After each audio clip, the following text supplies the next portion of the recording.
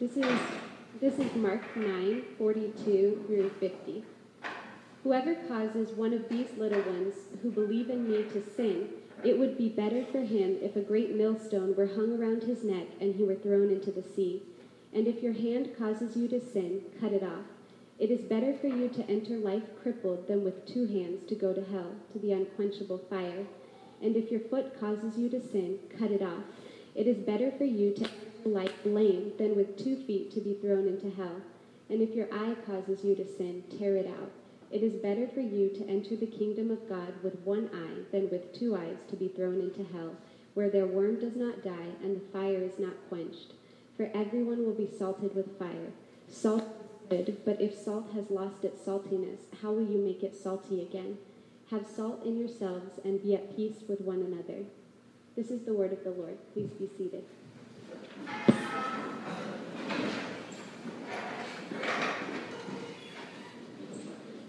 Hello, hello. You guys hear me out there? Yeah. All right, good deal.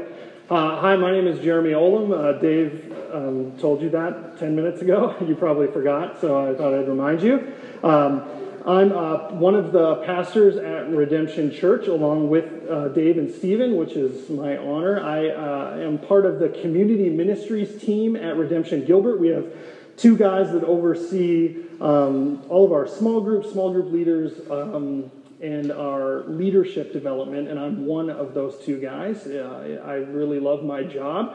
I've gotten to know Dave over the last couple years through our pastors' collectives that we do once a month at the church, and then in the last year, in particular, in being in seminary with Dave, which has been really great. And there was an email that went out I don't know if it was a month or 2 ago, saying, hey, would anybody be willing to come and teach? And I jumped on the opportunity. I love to see what God is doing through his church around the state. And I am particularly passionate about what God's doing in Redemption Church. I think there are great things happening here, and I was really excited to be able to come with my wife down and be with you guys. So I'm excited to be here today. A little bit about us. My wife, Rachel, who's sitting here in the front, she's the pretty one in the middle. Her and I have been married for 15 years. We have 2 little boys, Asher and Beck. Those are cool names. Feel free to steal them if you'd like them. Asher is 7.5. He's going into 2nd grade on Wednesday, and Beck is 3 and insane. And they're a lot of fun. We love our boys. Rachel and I grew up in North Dakota in a rural town of 350 people. I know it's surprising looking at how cool I look, but it's possible. For that to happen. We got married when we were 22. We loaded a U-Haul 3 days later, and we spent every penny of our wedding money on that U-Haul and on the gas to drive to Arizona. And we've been in Phoenix for 15 years now as a married couple, almost all of that in Gilbert. About 13 years ago, we bought our first house. I wanted to honor my time, and so this is going to be awkward, but I'm just going to tell you what I'm doing. I'm setting my little stopwatch. Pastor secrets. Don't let it out. Okay, so I'm not even good at it. I just screwed it up somehow. There we go. Okay, so about 13 years ago, we bought our first house. We were a young married couple, and we bought a house, and we were really excited about it. We've been in the same house the entire time. And probably 4 years ago, I was out about this time of year. It's deadly hot outside, and my son came out in the front yard with me, and we have kind of a large front yard, and we do the environmentally terrible thing of having grass out there, which in July is horrible because you have to mow it. And so I was out there, my son, he's probably 3 at the time, and he's playing. He has a little plastic mower. He's pretending to mow. And I do that first lap around the outside of the lawn, and I come around for the second lap. And as I come around for the second lap, there's this small electrical box kind of in the front yard there. I don't know if you've seen these little plastic things where your electrical stuff is housed. Let's be honest, I have no idea what's in there. That's my assumption that that's what's in there. And as I come around, I hear a horrible sound. It is buzzing, and it is loud buzzing, and I am suddenly attacked by a swarm of bees. Just enveloped in a swarm of bees. I'm getting stung left and right. I instantly turn into Chris Farley from Tommy Boy, where he's like, the bees, the bees. I'm the big fat guy in the front yard swinging his arms like an insane person. And I cannot get them away from me. And so I'm running all over the place like crazy. And eventually I make it over to the front of my yard and I'm yelling at my son, get in the house! and I grab the hose off the side of the house, and I turn it on, and I'm dousing myself with water because it's the only thing that will get this angry hive of bees off of me. I get stung, 10 or 12 times, and then I make it inside. And I call Rachel. She was at work, and I'm like, I just got attacked by a bunch of bees, and my face is going numb. If I don't call you in 10 minutes, call an ambulance. It was a very exciting time. I'm fine. Don't worry. It's okay. Now, what I had to do, after about a half hour, I gathered myself, and I was like, oh, you know what? I left the lawnmower just sitting out in the front yard. I got to go deal with that. And so I opened the door, and I go out in the front yard, and what I see is the lawnmower sitting alone in the grass, and the cloud of bees attacking the lawnmower. And I just stood there and watched it, and I was like, nope. And I went back in the house and closed the door, and that was it. So now I figure I have a few options on how to deal with the bees, right? I can do a couple things. Number one, I can ignore the problem, and I can say, you know what, this is just some perfect storm of coincidence. This is a one-time issue that happened, and if I just ignore it, it'll be this one moment where me and the bees came together, a collision of fate, maybe you'll call it. It's not going to happen again. Don't worry about it. Except we all know that's not true. After all, my lawnmower's in the front yard. I have to go back out there. I'll probably get attacked by the bees again. Even if I wait a while, most likely the problem will have blossomed, and now the beehive will become some kind of zeppelin of hate in the front yard, and will produce more bees. And I don't know, I'll walk into a death cloud the next time out there. So that's probably not a great option. The second option is I could try to make these bees a part of my life, right? I could decide, you know what, I like the bees. The bees are misunderstood in society. I'm sick of the way they judge bees. Bee kind can't be all bad. Sure, they can be dangerous and they can hurt me, but after all, I'm smarter than them. I'm going to get some of that smoke in a can, right? And I'm going to calm them down, and I'm going to bring them in the house with me. After all, bees produce something amazingly sweet and delectable called honey, and I like honey. I don't know if you guys have tried it, but it's awesome. I saw a documentary one time about these guys in Nepal that climb a cliff thousands of feet in the air to harvest rare honey from these honeybees, and these old guys get stung hundreds of times, and they've just trained themselves not to worry about getting stung by the bees. I could do that someday. And over time, we'll just let the bees kind of overtake my life and become part of it.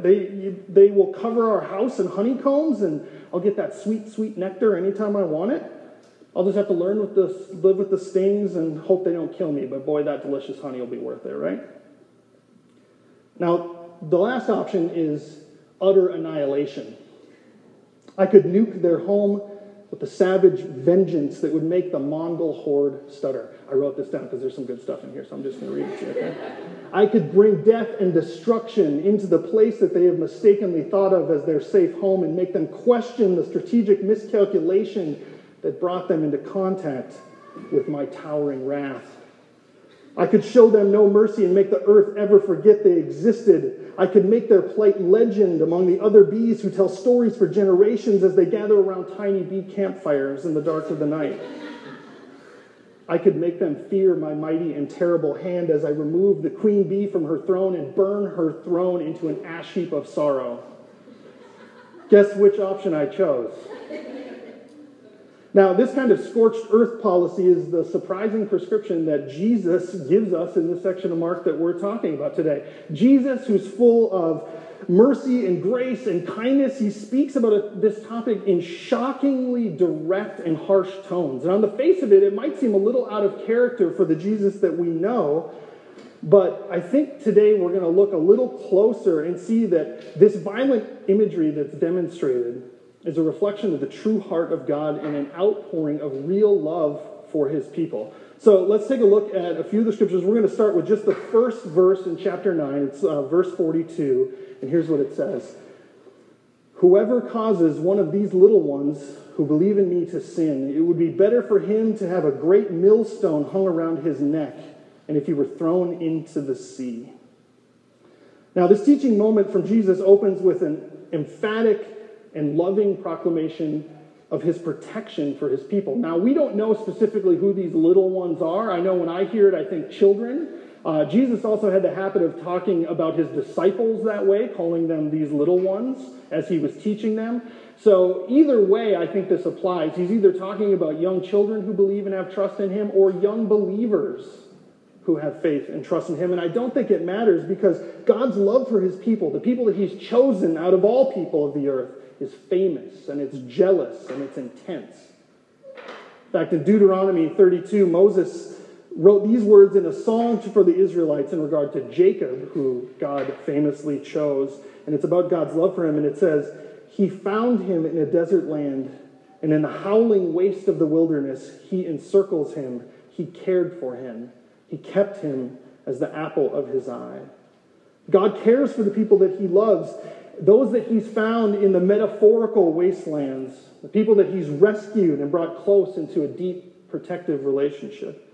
He claims that they are the apple of his eye. Now, I don't know about you, but I actually didn't really know what that meant, so I did a little looking. Apparently, that's a really clever way of saying the pupil of your eye, right, is the apple of your eye.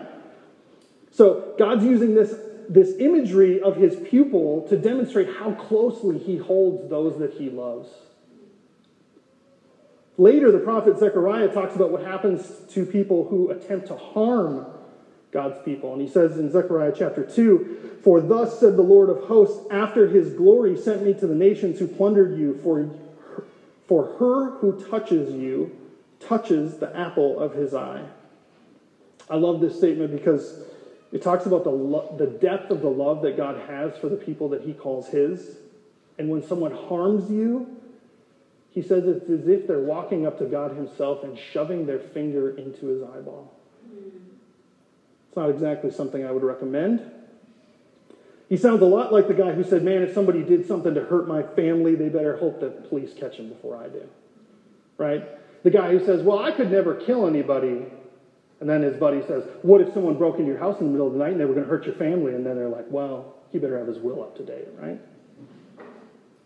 Jesus says something very close into relation how God views the fate that will befall people who harm his family. His protection and love for his kids is deep, and it's jealous, and it's complete. And destruction and justice awaits those who mess with his kids, who mess with his bride. Now, Jesus is doing something here that more than being just violently poetic when he talks about the millstone. I thought the mafia was creative when they invented the concrete boots that they'd throw people in the ocean with, but this is not something that Jesus just made up. He was referring to a well-known punishment and condemnation that was handed down from the Roman Empire. The millstone that is being talked about is something that was used to crush grain and produce flour. Often at home, you would have a very small mill that the wife of the family most likely would use to grind small amounts of grain to produce flour to bake bread for her family. The millstone in question that he's talking about is not one of these. Instead, it's a commercial millstone. It is massive. It is huge. And the only thing that can move it is a mule that has been chained to it to drag it in a circle. Now, the Roman Empire, as it expanded further and further, the overriding concern of the Romans was uprising, right? Revolt, insurrection. The one thing that Rome feared above all was an armed populace rising up against them to overthrow them for freedom. Something we taught the British all about, right? All right, USA. Sorry. I get excited sometimes. Rome, now it was very interested in keeping this kind of behavior under control, and so they employed all kinds of crazy tortures and horrific executions to do that, the most famous of which is the crucifixion, for obvious reason. But it was not the only one. They were very creative in their brutality, and they had many means to induce fear and kill those who were attempting to war against the empire, and one of them is what Jesus is describing here. The disciples would have been very familiar with this type of punishment. And what Jesus says is this horrific execution would be preferable to have one of these giant millstones tied to your neck and be thrown into the depths of the ocean would be preferable than what would happen if we cause one of these little believers to sin, to fall in their faith. Jesus makes it clear that that kind of action would be viewed as treason against the kingdom of God and will be dealt with harshly. But for those of us that are within his arms, what a great reminder it is that he loves us, that he protects you like a loving father, who would do whatever necessary to protect his children, and he has every and all means available for him to do so. And that is a comforting place to be, church, so we should rejoice. Now, Jesus quickly moves on from the warning about causing others to sin to dealing with our own indwelt sin. The alternative to causing others to sin is to deal with our own sin. And it reminds me of when Jesus uses another teaching. We find it in Matthew when he says, "Why do you see the speck that's in your brother's eye? Don't you notice the log that's in your own? How can you say to your brother, 'Let me take the speck out of your eye,' while there's a log in your own?"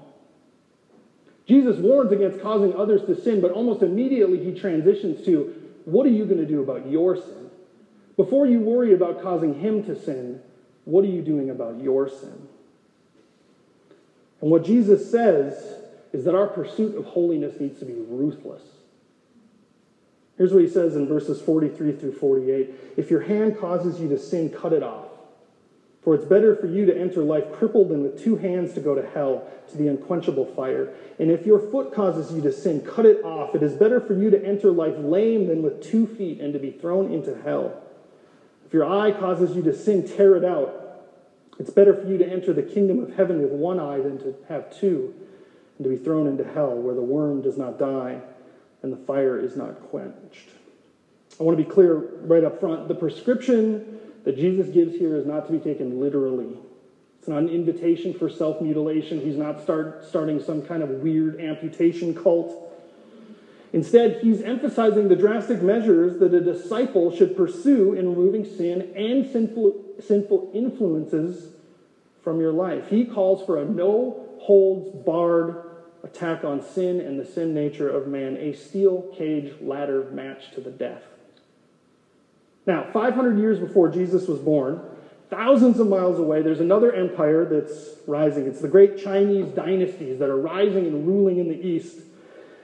And among them, there was a great general, a military strategist, a philosopher that rose to prominence. His name was Sun Tzu. His thoughts on military strategy have been collected and long published in a book called The Art of War. You might be familiar with it. For 2,500 years, this book has laid out ideas and concepts for warfare that have been used by generals and business people, and it still has an amazingly large influence in the world. It's filled with many pithy thoughts and mindsets and stances about a successful approach to dealing with an enemy force. If Solomon collected thoughts of wisdom, of life and living, then this is the Proverbs of war. As Jesus in his work and his ministry and his teachings are beginning to ramp towards Jerusalem and the conflict that he knows is to come, he begins to teach more and more difficult teachings about the call of following Jesus. He's talked about denying oneself, about giving up one's life, about following him into suffering. And this section about body part removal strategies isn't new, but it's a deeper look at what these ideas are as they're actually practiced in the life of the believer. Jesus is describing in even greater and greater detail what it actually entails to deny oneself, to die to oneself. The expectation of real and quantifiable loss isn't something to be surprised about, but to be expected. And Jesus tells his disciples, and by extension us, sitting here this morning, that there is nothing too great to be sacrificed to follow him, not even our own lives. He's calling for all-out war on sin. And I thought it would be helpful to look at some concrete strategies to help us fight sin. We know it's bad and we know we should get rid of it. How? And so what we're going to do is we're going to take a few quotes from Sun Tzu and The Art of War, and we're going to tie them into strategies about how I think we can successfully work alongside the Holy Spirit to weed sin out of our lives. Here's number 1. He who wishes to fight must first count the cost. My son Asher, he's 7.5. It seems like once a week we have this conversation. We're at the store. He says, "Dad, can I get this insert toy, video game, bike, skateboard, whatever here?" And I say no. He says, "Why not?" I say, "Because it's expensive." And he says, "Why don't you just put it on your credit card?" Right? The problem here isn't that he doesn't understand it costs money. It's there's a complete misunderstanding of what real cost is. And the easy, cost-free gospel is a false gospel. A life dedicated to following Jesus looks like a life of putting your ego to death, to giving up yourself first. And the reason that we preach it is because Jesus preached it, and because we understand it to be true.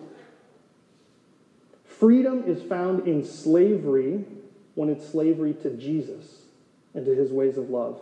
Life is found in death when it's death to self in the service of others. And what we do as a church is to call people to the counterintuitive gospel of giving up for gain. If we preach freedom without cost, then it's not freedom. Instead, it's slavery to unmet expectations, to an unrealistic gospel that doesn't exist, to false hope. When I was the small town my wife and I grew up in, we went to our little elementary school that went up to 8th grade in this town of 350. We were in a very small class together from the time we were in 6th grade. And once we graduated out of 8th grade, we had one of these phony baloney 8th grade graduations, which everybody pretends is important and isn't in the least. But the next year we went off to junior high in the big town down the road, which was about 50,000 people. To Valley Junior High. And I had a dream that when I went to Valley Junior High, I was going to be part of the football team. I thought it was going to be awesome. I was going to go play for them. And I remember talking to my cousin who had played sports in town and told him, dude, I'm going out for the football team this year. It's going to be awesome. I'll probably be a wide receiver. I don't know if you've seen this physique, but I got speed and ups. Sorry. He says to me, dude, you don't want to do that. I said, what do you mean? It's going to be great. He's like, you know what you got to do? You got to do 2-a-days. You know what that means? It means you do practice at 6 in the morning and after school. And I was like, really? It's like, yeah. The coaches will make you run until you throw up. And I was like, I'm a chubby little kid. I shop in the Husky section at JCPenney. I don't think I'm up for that. And so I had already convinced my mom. She wrote the check. She signed me up. And I went to her and I was like, Mom, I'm out. She's like, well, you didn't start yet. I was like, you got to go back to the school so you can get your money back. She did. She got it back, so I felt okay. But the truth of the matter is sometimes we understand the cost and we fear it. I sat across the table from a husband and wife in a counseling situation recently, and I talked at length about the call of Jesus to lay down your life for the sake of others, about his call for us to do that in our marriages, that the depth of concern for defending my own value, we can find life in valuing our spouse above ourselves. And she looked across the table at me with tears in her eyes, and she said, I know that's what he says, but sometimes I'm scared of it. Sometimes I don't believe him. I don't believe that on the other side of my death is life. It was an incredibly honest assessment of her fear of understanding what the call of Jesus is and the cost associated with it. It's not always that we don't understand the cost. It's sometimes that we're just unwilling to pay it. But I think, sometimes I think we talk too much about the cost of following Jesus without doing any actual cost-benefit analysis, right? They just opened a new restaurant in Gilbert. Gilbert is a sleepy little suburb out on the edge of the city, and they opened a Zinburger in Gilbert. So it's like, oh, Zinburger, all right, let's go down to Zinburger. That sounds great. And then I opened the menu, and it's like $14 for a burger with no fries. I'm like, what? I'm a chubby kid who likes to eat, and I am not too proud to pay $14 for a cheeseburger. But if you're going to give me a $14 cheeseburger, my mind better be exploding when I eat this cheeseburger, because around the corner for $2.40, I can hit up In-N-Out, and I know my head will explode over there. Zinburger disappointed me, but that's not the point. It's good for us to speak about cost, but I think what Jesus encourages here is a full discussion of the cost. Keeping your hand has a cost. Existing for eternity in an unquenchable fire. Keeping your foot has a cost, to be thrown into hell. Keeping your eye has a cost, to go to a place where the worms don't die and the fire never goes out. Holding on to our sin and the things that drive us to sin has a cost, the loss of our souls. We often talk about the cost that Jesus calls us to without ever admitting the cost of what staying where we are is. The most valuable thing in life is absolutely worthless if it costs you everything. Jim Elliot famously said, he is no fool who gives what he cannot keep to gain what he cannot lose. We have to think of this as something akin to a retirement investment. That sounds a little small, and it is, but we have to ask ourselves, why would I ever choose delaying instant gratification with my money today to put it in an account I can't touch for 40 years? Because the reward in 40 years will be massive. That's why. Jesus stresses the infinite value of the soul. It's worth any cost, no matter how great. No price is too high. The other cost benefit I think that gets looked is the immediate benefits of an obedient life. The world, and by extension, Christians, look at holiness like dinner salad. Right? Listen, I know it's good for me.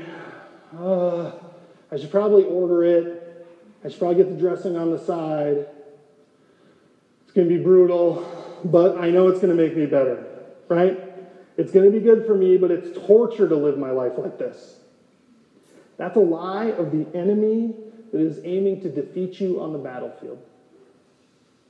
Fullness of joy is found in Christ and in his ways. Satisfaction is found in obedience. The reduction in pain and suffering in your life by living in righteousness is invaluable and often overlooked because it's hard to measure. What's the value of relational harmony? How do I measure it? What's the value of a grounded, solid family? What's the value of the care of marginalized people in our society? What's the value of a satisfied soul at rest with God? It's hard to quantify, but we should never forget that following Jesus is costly, but a blessed way to live. It's worth the sacrifice today. The only investment in our life that is worth anything is putting all our eggs in the basket of Jesus. He's worthy of our praise, our lives, our sacrifice. He's worthy of your hand, and your foot, and your eye, should it come to that. It's the same equation that the Apostle Paul was working through mentally when he said this: I count everything as loss because of the surpassing worth of knowing Jesus Christ, my Lord. For his sake I have suffered the loss of all things, and count them as rubbish, in order that I might gain Christ and be found in him. So how does what we do actually avoid sin in our life, assuming we're not going to cut actual limbs off? Well, let's look at quote number 2. Do not swallow bait offered by the enemy. I know my mom and dad are probably going to listen to the audio from this sermon, so Mom and Dad, I love you, and I am sorry. My parents have a timeshare that they got a really good deal on, and it was probably a very wise vacation choice. Timeshares are often not that. The deal that they got was a really good deal, and I was very proud of them. And they began to use their timeshare to go on vacations. And they went to this amazing resort in Mexico with their timeshare vacation. They traded and went to Mexico. You know, I don't know if you know how this thing works, but they go to Mexico and they're having this great thing. And then the timeshare people come to you and say, hey, would you like to hear our timeshare presentation? Now, nobody's going to say yes to this because who wants to spend 2 hours of their life being sucked away into this? So what do? They offer you something awesome. Now, I don't remember the exact details of what they offered my parents. We're going to say it was a 2-hour jet ski rental because that sounds like something I would do. So they offer them something that gets out there, and by the end of this deal, they have purchased a second timeshare. That's why I apologized. If you can't avoid the bait, don't get in the game, okay? Sin almost never arrives fully born in the life of the believer. You don't suddenly wake up in a bank with a gun in your hand and a duffel bag full of money and go, oh, geez, how did this happen? This is weird, right? No, sin is courted and thought about and planned and encouraged in our hearts. If sin presented itself as the fully formed, horrific, egregious beast that it is, we'd run from it and avoid it. If on the way home from church you stop for dinner and someone comes up to you and says, hello, I'm interested in having a sexual affair with you today, it will destroy your marriage, damage your children forever, and drive a wedge between you and God. Most likely this will end very badly, probably with you in a depressed state and all alone. Are you interested? Here's my number. Right? You're going to say, no, that sounds terrible. But that's not the way that it happens. The enemy's more cunning than that. There is bait offered. There are traps laid because it's much easier to fall for small doses of harmless flirting in the office over the course of months and months. It's easier to fall for the small mental fantasies of a better, more exciting life. It's like the dollop of peanut butter smeared on an unloaded mousetrap that the mouse eats and doesn't get killed. And so he comes back the next day for more and doesn't get killed. And he eats and he eats and it tastes good until one day the trap is set and the bait that once tasted so good and so harmless smashes down on your neck and crushes you. If you struggle with drinking to drunkenness, don't take the bait of just one. If you struggle with lust, don't take the bait of the harmless second look. If you struggle with discontentment, don't take the bait of HGTV. I love HGTV. It's my confession. Be wary of not just the sin, but of the small, subtle lies that lead you into the snare. Now, as he closes out this section of Scripture, Jesus gives us a key insight into one of the strongest weapons we have against sin. So let's read. It's the last section. Here's what it says. For everyone will be salted with fire. Salt is good. But if the salt has lost its saltiness, how will you make it salty again? Have salt in yourselves and be at peace for one another. Now, salt was a huge part of Jesus' society, not just for flavor and high blood pressure like we use it, but for preservation and purification. And here Jesus is telling the disciples that one day everyone would be salted by fire. What does this mean? Well, he's talking about a purification of judgment, that in a moment all that is good will be preserved, and all that is evil will be destroyed and burned off, and it is coming for everyone. He tells us that salt is good, but only as long as it is useful for what it was designed to do. And if it loses the very property that makes it valuable, what value does it have? Church, if we are not a people that are set aside in our own pursuit of righteousness, then what good can we be?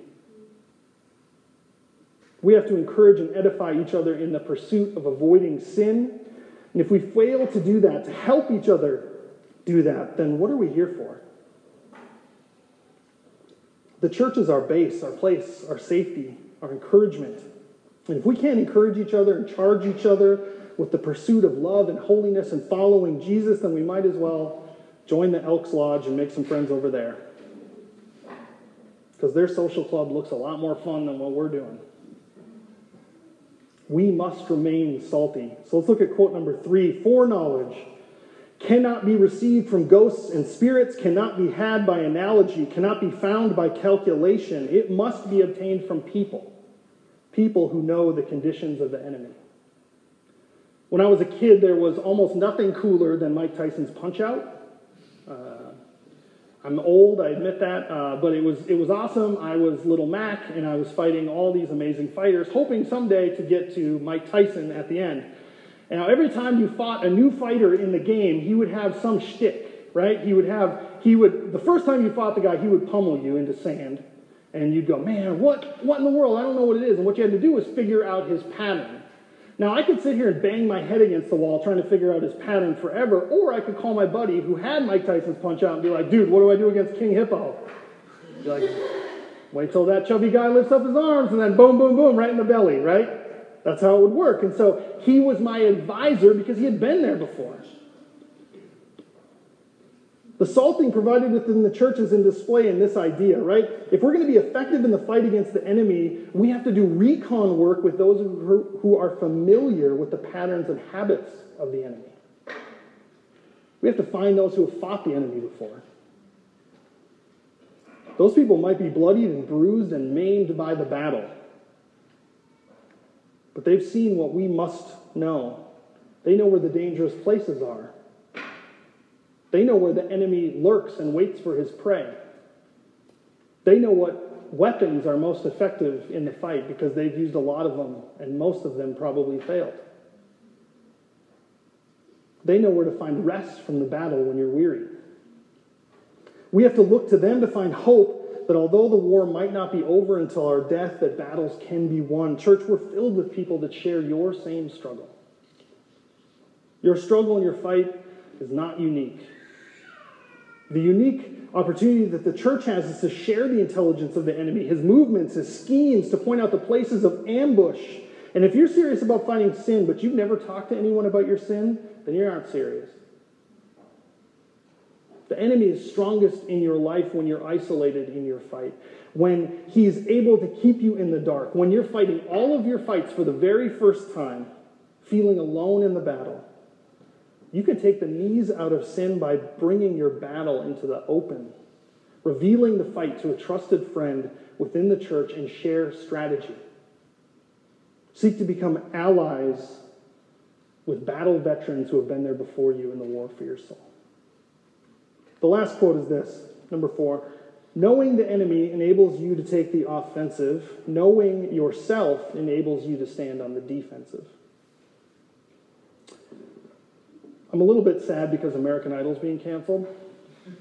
Now, in full disclosure, we're part of the reason that American Idol's been being canceled because we haven't watched it in like 4 or 5 years, but just like the rest of America, apparently.